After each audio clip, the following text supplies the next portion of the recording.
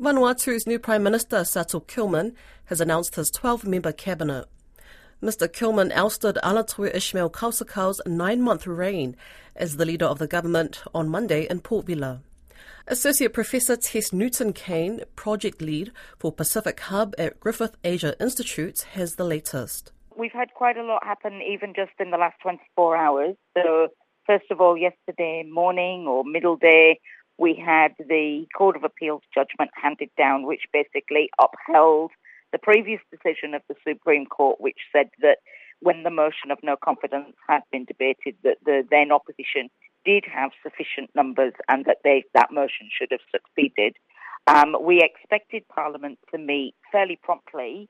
I think we were all a bit taken surprise when Parliament met yesterday, very late in the day, 5 o'clock, carve time, not a normal time for Parliament to meet, but Parliament did meet and there was a vote and a new Prime Minister was elected, and the Daily Post front page of the paper has the names and pictures of the new government and the new Ministry of Vanuatu. So that's all happened, like I say, just in the last 24 hours.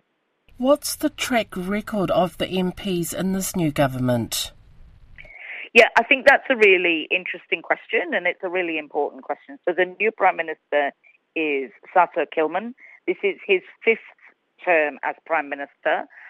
It was interesting that Bob Loughman, who was the previous leader of the opposition, had I think in the Daily Post, he's quoted as commenting, possibly with a certain amount of irony, on Mr Kilman's experience as a Prime Minister. So Mr Kilman is a very experienced politician and has had a number of stints as Prime Minister.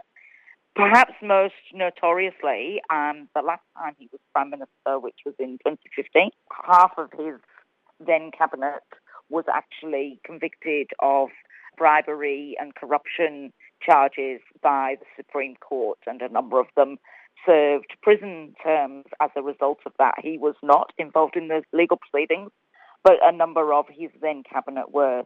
In terms of this current government, I think generally there are some people that have some really good experience and are considered to be very competent leaders, in particular Bob Loughman himself, Johnny Cohenapa, who's going back to finance where he's been a minister before.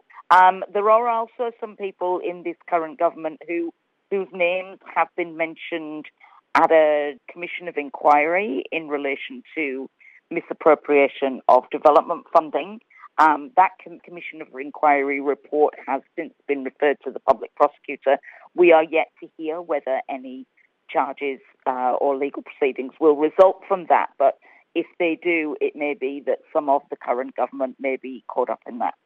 And I see no women in this new government.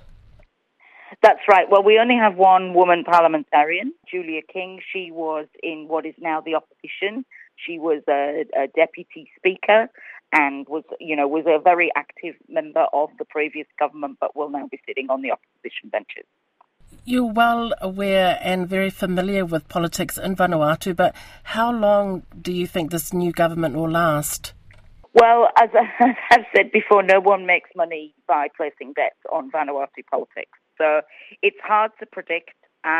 Certainly, if you talk to people on the street and in the coffee shops, and particularly in the private sector, they are completely over this politic game playing. They really want a degree of stability and people to just kind of get on with doing their jobs. The current government has 27 seats, which is what you need in order to establish a majority in a 52-seat parliament. But it's not a big number in that context. Usually, you would expect people to need 30 or 31 to be able to be confident of some kind of stability. So I don't know that there's much energy or will at the moment to support another change.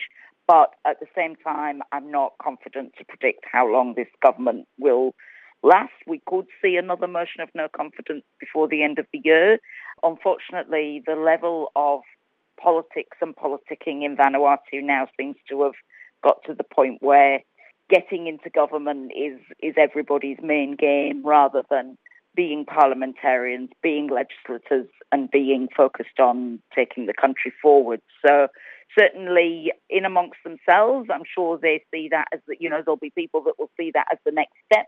But the wider community, I think, is losing patience with this kind of backwards-forwards stuff that we've seen over the last little while. And that was Associate Professor Tess Newton-Kane speaking there to Moira Tule Patela.